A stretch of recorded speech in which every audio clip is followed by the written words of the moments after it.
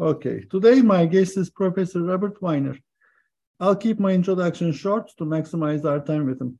In the next 30 minutes or so, we'll talk about Robert as a person, Professor Weiner is a thought leader and an esteemed scholar, and finally is a mentor to many PhD students and junior faculty. For the sake of time, I'll skip many of his accomplishments and give you a very quick snapshot. Robert Weiner is the Deputy Director of the Master of Science programs in IB and in Government Contracts, and is a Faculty Director of the Business School Cyber. He is affiliated with the Elliott School of International Affairs, Institute for International Economic Policy, Institute for Middle East Studies, Institute for Security and Conflict Studies, the Sigur Center for Asian Studies. He is also the Senior Advisor to the Brettel Group. He has been a research fellow in the International Energy Program at the Kennedy School of Government and consulted Amoco, Mobil, Philips, Texaco, New York Mercantile Exchange, U.S. Department of Energy, and the U.S. International Trade Commission, the Harvard Institute for International Development, and the World Bank. He testified before the U.S. Congress and the UK government, UK Parliament, and he served as an eminent person on commodities for the United Nations Conference on Trade and Development. Thank you, Robert, for joining us. Thank you for having me, Ergun. I really appreciate it. Perfect. So, first, what did you want to become when you were a child? So, you know what? I was a math nerd, and I wanted to become a statistician. Perhaps not as exciting as other people, but I love numbers. And I've always been an empiricist. And in some ways, I think I'm probably not too different from how I was when I was a child. And how did you choose academia? How did you get into this field? Yeah, so my father was a Foreign Service officer, a diplomat for the U.S. State Department, and I grew up abroad some. And then he left the State Department and then went into academia, and he was an administrator. He didn't have a doctorate, and it looked to me like he enjoyed that a lot more. And so I think I got that from my father, that academia was an interesting thing to do. And I always consider it as somewhat sheltered work for people like me who might have some challenges working with other people in the real world. Something that is not on your CV that people might find interesting about you. So I'm a bird watcher. And if you look at my CV and the conferences that I've gone to, I've often chosen conferences based on their location, not merely on their academic content. And for example, the Academy of International Business, I don't go every year, but I recall a number of years ago, it was in Banff in Alberta. And I can proudly report that I not only saw a lot of birds there, but I saw a lynx, a North American wildcat, from the bus as we were going an AIB tour. And I pointed it out to other AIB members. Wow, there's a lynx, which is like a small version of a mountain lion. And not many people on the bus were interested, but I was interested.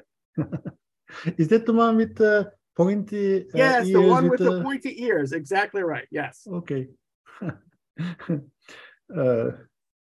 Alternative path, the second best alternative. If you stopped doing what you're doing today, or if you can do it all over again, what would you do? What's the second best? I think that if I were to do it again, I'd go back to my childhood dream of being a statistician.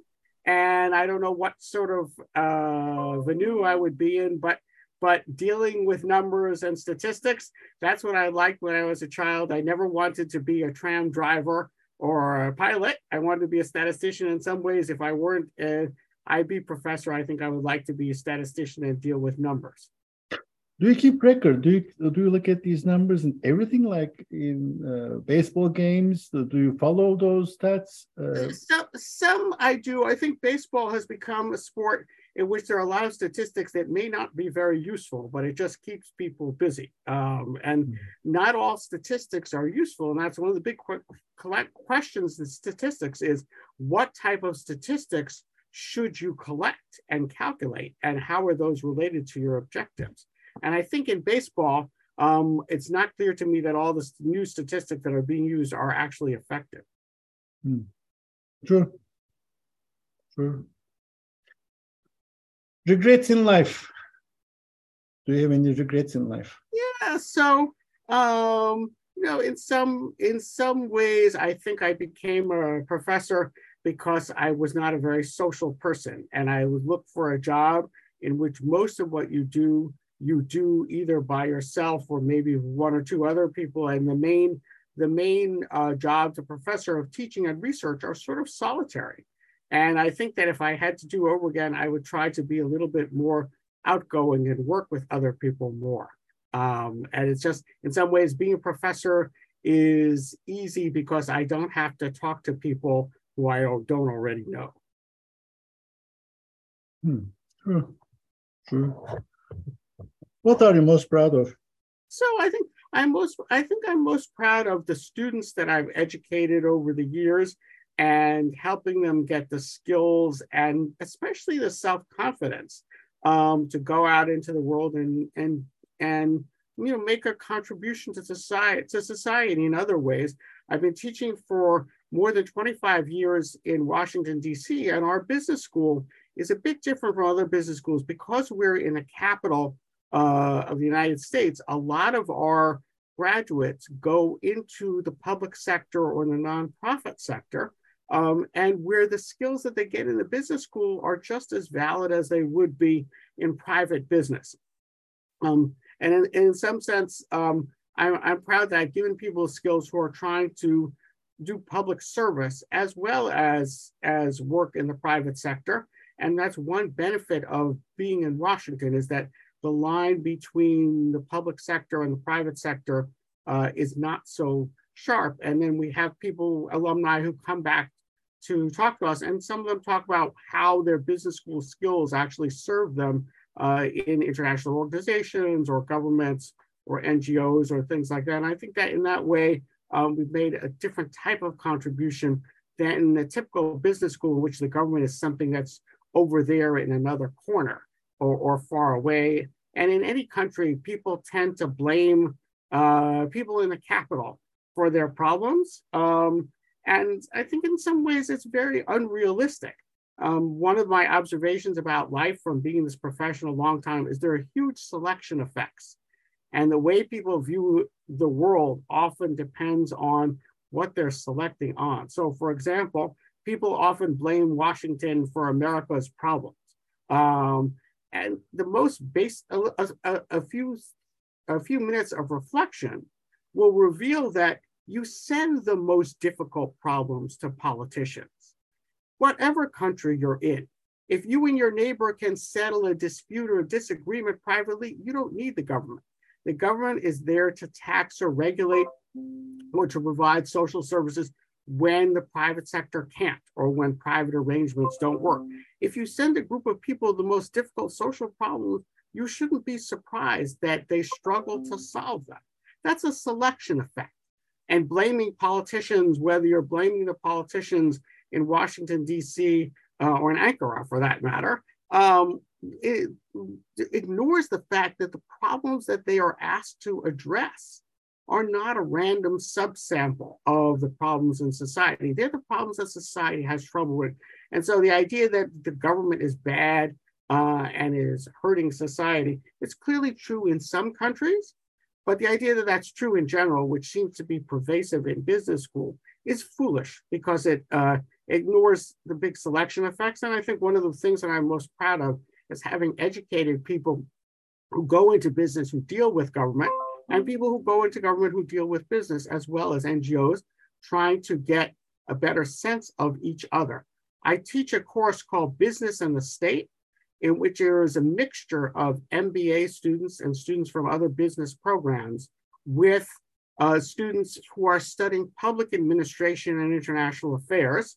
And so they get to work with each other, and they can see that there are different objectives and different ways of thinking about the world. And hopefully working together on a project or a homework assignment is an effective mouse race that will lead to better results in the rat race. And so in some sense, I've educated many people over the years, and this is what I'm most proud of. Does it make a difference? Well, Ilgen, I think in our profession, in terms of educating people, we almost never know whether it makes a difference because of the fact that we can't ours is not an experimental science. We can't rerun the world, have them not go to business school and see how they would have turned out otherwise. And so I'm proud of the results, but it's possible that the results could have happened anyway, even if I hadn't been there. True. I mean, yes, I see your point, but how different are these students, and how different is the pedagogy in your school? So that's a very good question. I'm trained as an economist, and the pedagogy in economics is very welfare focused. In some sense, most economics articles are about policies, and whether it's regulation or taxation, about how to make the world a better place from an economist's point of view, from social welfare, how to make the pie as big as possible.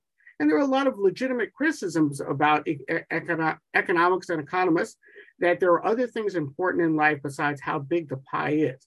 But if you're looking at policies and trying to understand what should host governments do, for example, with dealing with multinationals, in order to make the welfare of their citizens as large as possible, that's a different pedagogy. It's a different way of thinking than you'd have in management, where the audience is the manager rather than the policymaker. I think one of the things that I didn't realize when I went from economics to a business school is how different the underlying objective is. I was a professor. I started out as a standard economics professor in an economics department in the 1980s, when economics was only interested in theory. I was interested in the real world. I kind of got kicked out of the economics profession some, because I was looking for motivation from the real world, trying to understand the world rather than trying to improve economic theory, which was the focus in the 1980s.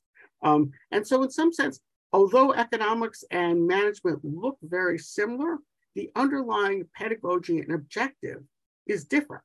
And if there's an article about what's the best international trade policy as regards tariffs or quotas, that's really addressing a question that's of interest to economists and probably less relevant or not relevant to management, simply because the audience for that kind of article, the practitioner audience, is a policymaker rather than a manager. Robert, let's talk about some, thank you, talk about some research. What are, in your opinion, what are the omitted variables or omitted contexts, omitted things? So I think one of the contexts that we don't deal with enough is the political context. And it's not, and that's both. And I think in general, IB scholars think they know a lot more about political science than they actually do. I've submitted articles to political science journals, not successfully, alas. I've been to political science conferences. And in fact, the way we treat politics or in geopolitics is by treating it as sort of a right-hand side variable or a driver of our theories, rather than something in which the politicians have objectives. So I'm particularly interested in political risk.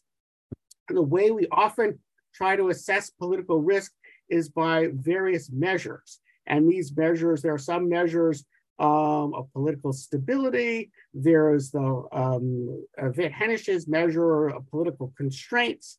There's some measures of social stability, but we treat them as variables or parameters. The way political science treats them is to ask, all right, in the host country, the people making decisions about how to treat multinationals, they have objectives. How do we figure out what their objectives are? What affects their objectives? They're players. IB doesn't treat them as players. They treat them as exogenous variables. And so, and it's understandable, our focus is on the multinational, but treating the political sphere as an exogenous variable is another way of saying we don't treat political actors as people or institutions with objectives. And I think that's a big area for potential work in IB, as well as what you might consider in omitted context. That's true especially for domestic politics. I know you work some on geopolitics, and I have also, but there are also domestic politics. And so one of the questions, for example, is when might a host country politician actually welcome multinationals, even if people in the country are suspicious of multinational companies? For example, if they're in a country that doesn't get along well with the home country, even if the country itself may not be enthusiastic about multinationals, the politician who's in charge of the decision whether to offer special terms for multinationals, to treat multinationals well or badly, that person might benefit politically by saying, we brought a multinational to our province or our city and created jobs. And that might help the politician either stay in power or increase its power. And it doesn't really matter whether the politician is in a country with electoral competition, a democracy, or the politician is in a dictatorship. Even dictators have to worry about popular opinion. And so if you think of politics not as a parameter that we should measure better, or an independent variable that we should measure better to look to see whether our theories about the relationship between politics or geopolitics and, say, multinational investment, to see whether they're supported by data, but to actually understand that they're not exogenous. They depend on other factors. And then one question is, well, what factors determine whether the host country government is going to treat multinationals well or badly?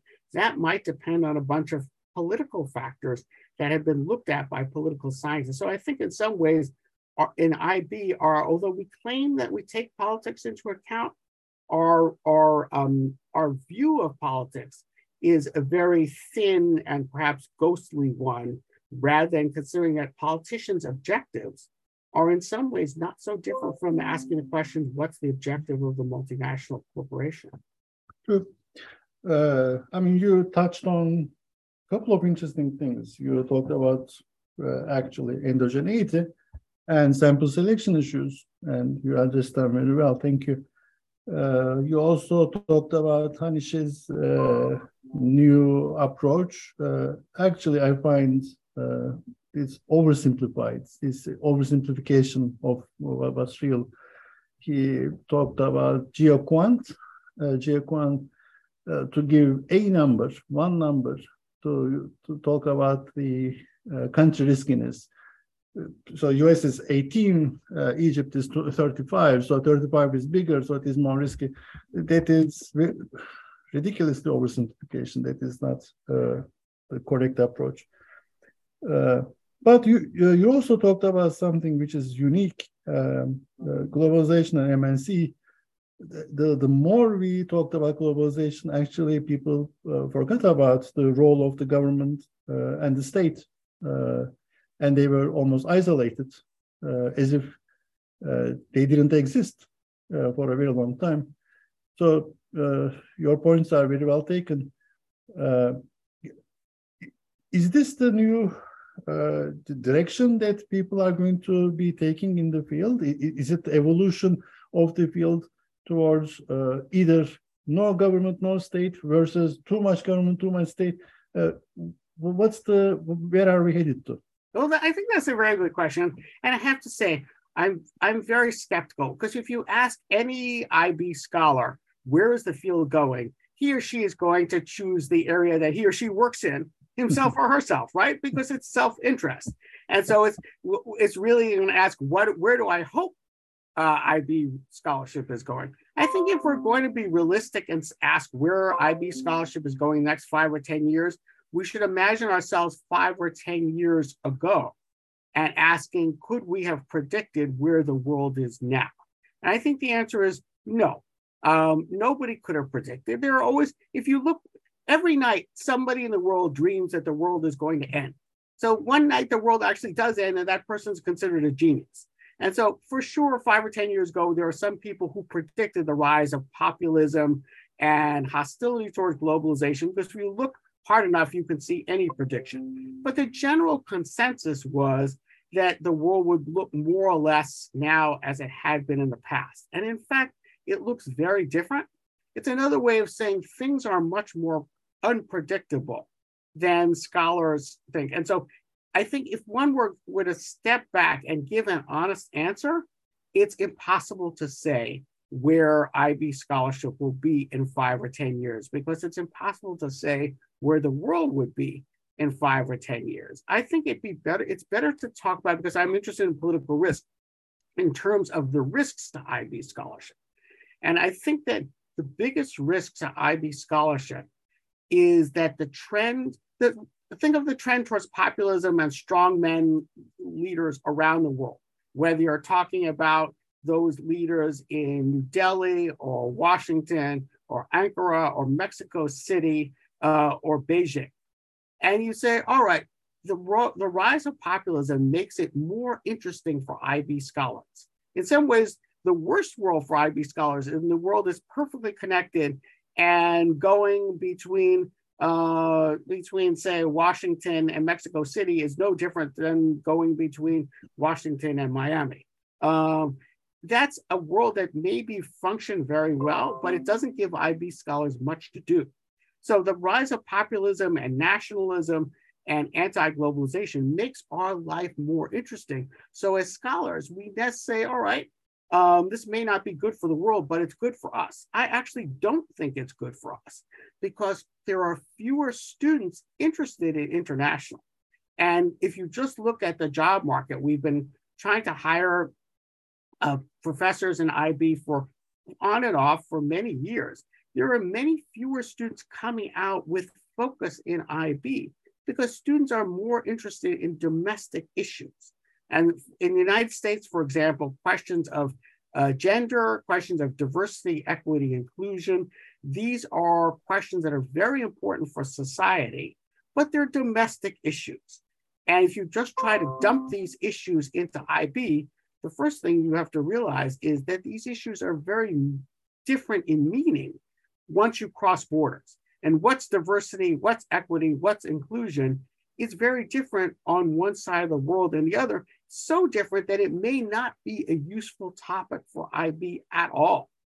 And in fact, if society has moved more into dealing with domestic problems, as has happened in so many countries, I think there's a reasonable risk that IB will cease to become an important field. It may be important conceptually, but not important in the sense that students won't want to take IB courses. And it will be hard to find the next generation of professors interested in IB, because students who are working on their dissertations want to work on things that are socially important. So they're working on things like diversity, equity, and inclusion that, in my view, do not have a meaningful place in IB, because they really mean very different things in different countries. But I think there's the biggest risk to IB scholarship is that it will disappear. And this doesn't mean that it will become a black hole. It was more likely than anything else that IB will simply be a subfield in strategy, in the same way that, for example, entrepreneurship is now. And that there will be some people in strategy who say, all right, within strategy, my focus is on IB as opposed to small business or entrepreneurship. And I'm afraid that a lot of people who you've interviewed for your series, which I think is tremendously valuable, have a very self-congratulatory view. They think, oh, I've done a great job. The field has done a great job. We have a bright future. I don't think the field has a bright future. It's easy to be wrong because of the high level of uncertainty. But even now, IB has become more and more a subfield of strategy, much more so than when I entered IB in the 1990s from economics. And maybe that's simply the way of the world, that international issues are of less interest to students and of less interest to society generally, when most societies are coping with domestic issues. True. There's almost exuberance of domestic issue introduction into the daily agenda, right? This is a major issue. Who was the most influential person for your academic development? Oh, so that's a very good question. So I come from economics as a tradition. My economics degree is half in the economics department at Harvard and half at the Harvard Business School. So the people who influence me the most are people who sort of take an economics perspective on international issues. So when I was a graduate student, the head of our graduate program was Lou Wells, who made many contributions to IB in the early days. And another person who I knew well was Ray Vernon. And so these are, and Richard Keyes, these are people who are basically either economists or heavily influenced by the economics tradition who turned their attention to IB. It's very focused on what nowadays IB scholars might call the macro environment, the environment in which multinationals function. These days, IB has become much more micro and inward looking. And in some sense, the IB train has gone down a track in which I'm less connected into what goes on now. Things like knowledge flows within the firm or management of expatriates.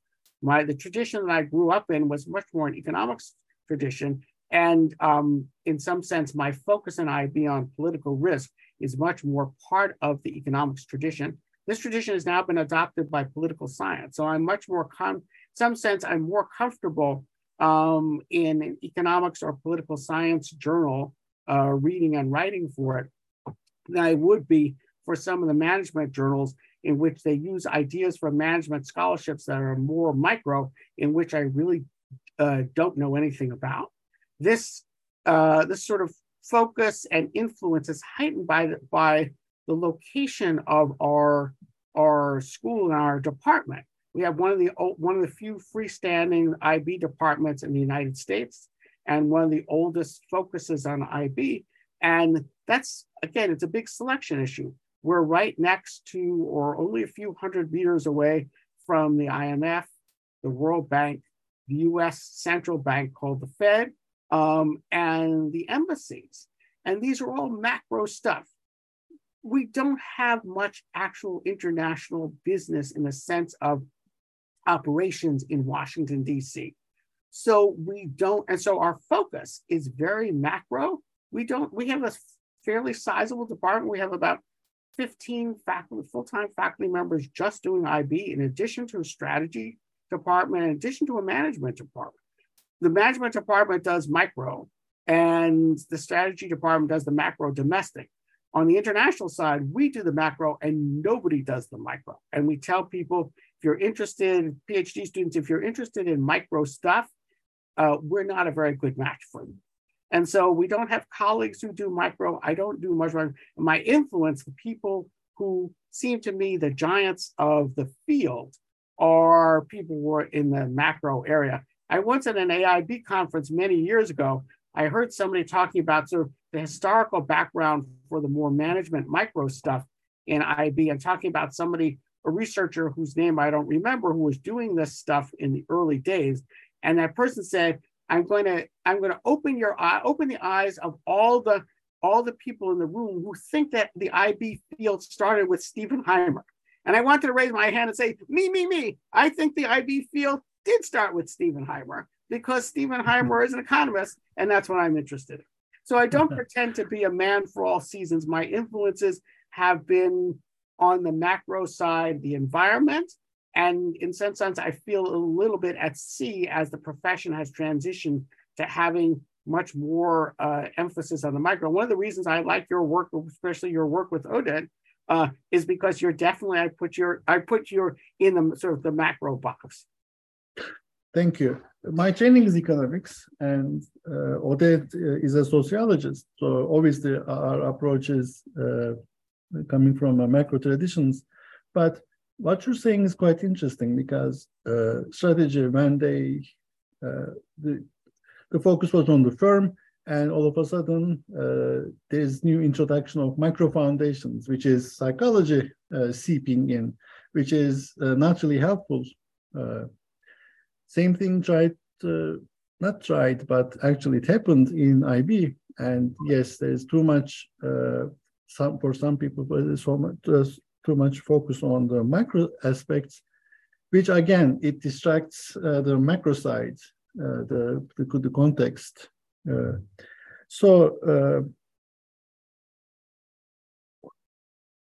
I mean, there's not going to be a settlement of this thing anytime soon, for sure. But what's the advice for junior faculty and maybe PhD students, what to do, what not to do in the field who are entering the IB area? Yeah, so in some sense, even though it's a lamentation for me that IB seems to have receded, PhD students need to get a job, and I have to put their welfare before my own. So what I'd say to PhD students is make sure that you're not just doing IB, that what you're doing can be sold to a management audience or a strategy audience or an economic audience. And then you can look for jobs in IB, but those jobs are likely to be scarcer in the future than they have been in the past. So you can also say, I'm going to look for a job in teaching strategy. And I can, by the way, I can teach the one IB class that you still have because there's less interest in IB. And I think that describes a lot of the students who have been on the market in recent years. It's made it harder for us as an IB department to recruit them because these people have been told by their advisors, you should be a strategy person with IB as a subfield.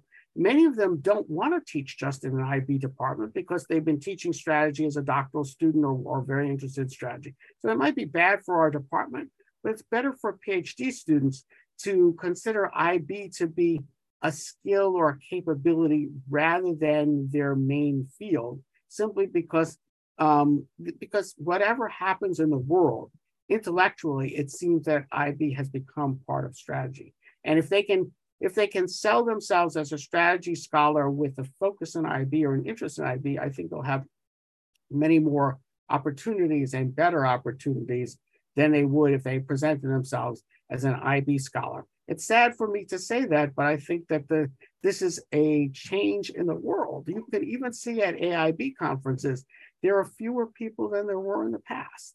And it's just fields go up and down. And my general sense is that if you're a scholar starting out now, you should focus on fields that are more growth fields. It'll be easier to find a job, easier to get ahead. Don't go into a sunset industry. Go into strategy or management or economics or whatever your predilection is, and do international as a way to give yourself another capability. So you could say, not only can I do strategy, but I also can do international so that the IB classes that you still teach in your university, I can teach them. Thank you. Last question. What's the question I should have asked you about Evans? Well, I think the question, I think one of the questions is that we haven't talked about is the role of theory. And one of the things that I've found the most challenging about IB as a field is the focus on trying to have better theories about IB rather than theories about phenomena.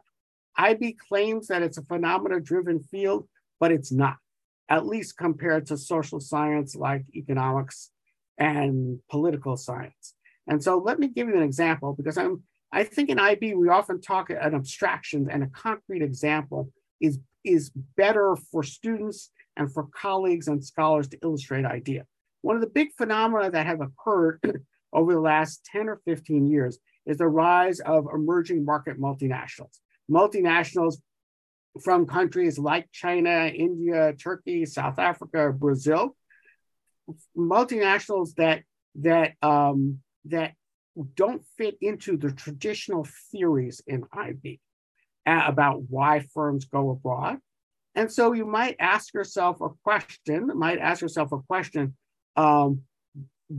why do these firms go abroad from these countries?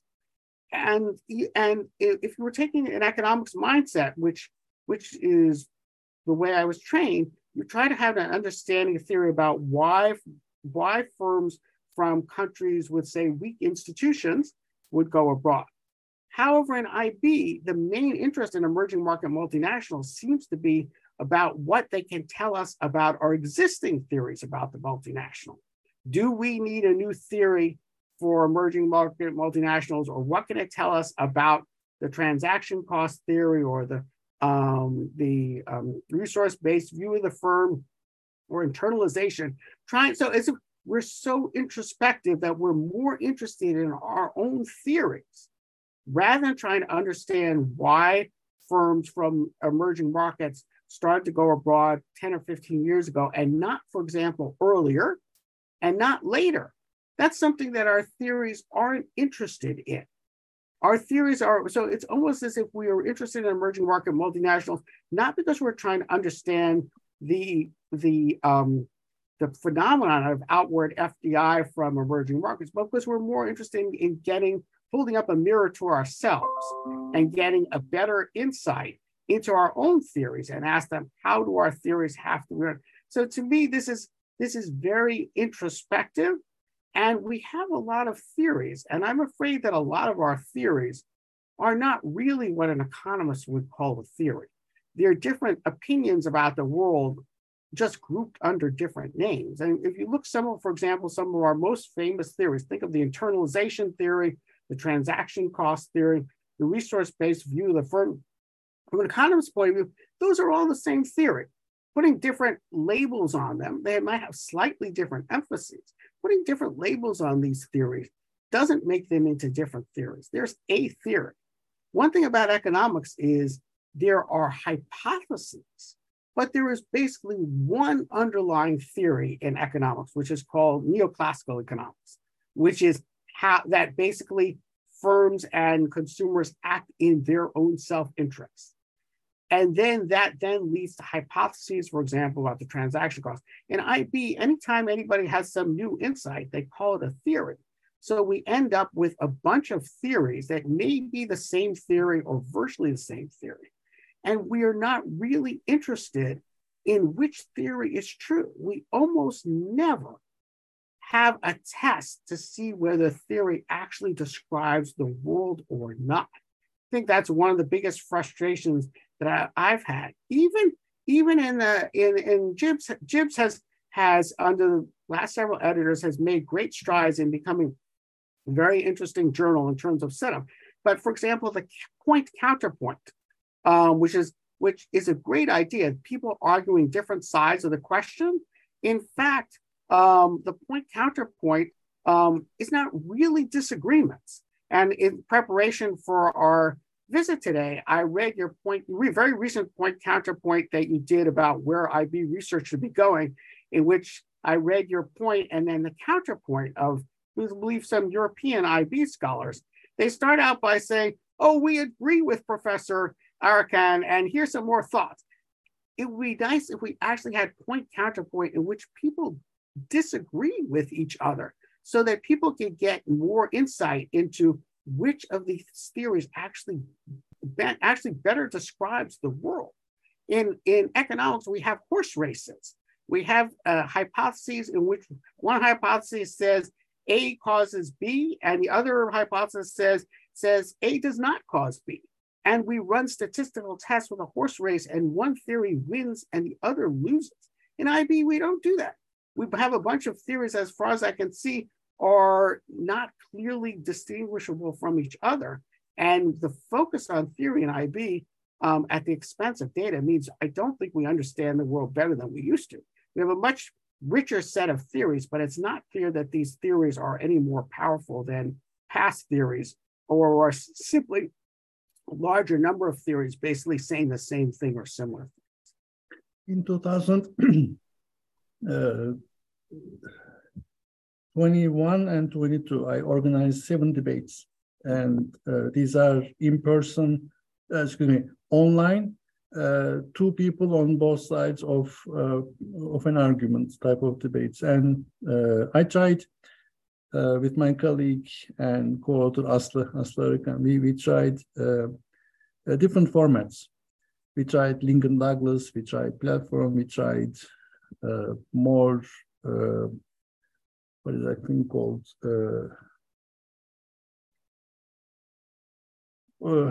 are 3 types of philosophical debates. we tried different rules, different formats. The idea is to take the gloves off, right? How do we disagree? How do we bring discourse to the field? And maybe our colleagues are very nice. They are very nice, and they would like to agree more. But there's much to learn from disagreement.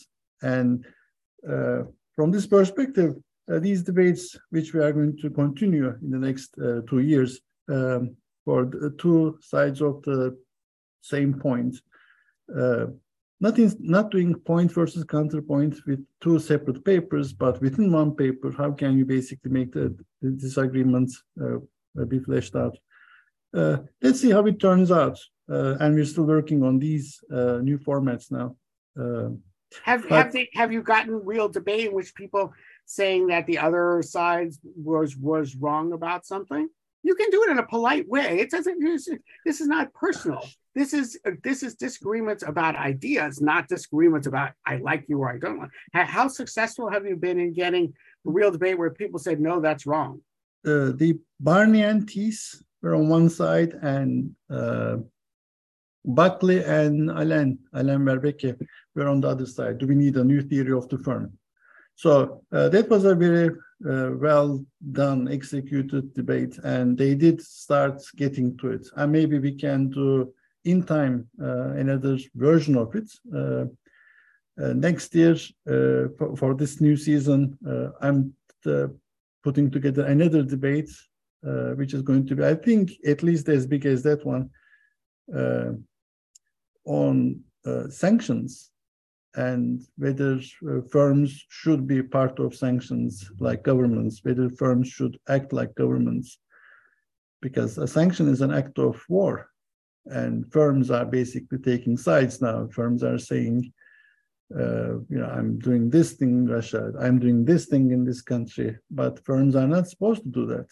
That is not taught in econ that way. In political science, sanctions are almost dedicated to states. States do sanctions. And Mearsheimer's power politics or realism theory basically talks about this one. So there is now going to be a new debate on this one. The thing is, over time, people tend to agree, and maybe they would like to have a closure of agreement. Nothing wrong with it. It's just, again, in a courteous way, people should be able to disagree and bring discourse to the field. When Lincoln and Douglas had this debate about politics in America early on, they changed history. They made history, basically. Lincoln-Douglas debate style, not appealing to many, and yet it is very powerful. People can disagree, and they should. Robert, thank you so much for your time. I learned a lot. I enjoyed this interview a lot. I look forward to interacting with you again. Thank you. Thank you so much, Ilgen. I really appreciate your time, and I appreciate the investment that you've made in doing all of these. And I hope that the profession is acknowledging this in some ways. It's a great service to the profession. I've looked at a few of them, and it has to be served. And I appreciate your sacrifice, because this is not in my university. If I did this, my dean would say, how come you're not spending more time on your teaching or whatever?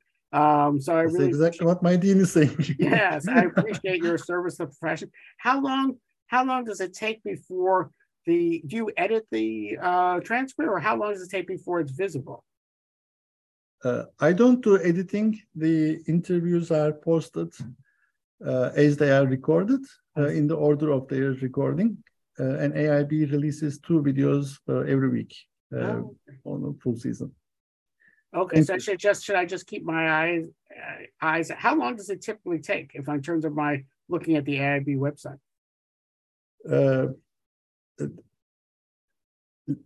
This will probably be posted in 4 weeks. Oh, okay. All right. Okay. Bye. Good. Thank you so much, Ilgen. Take care.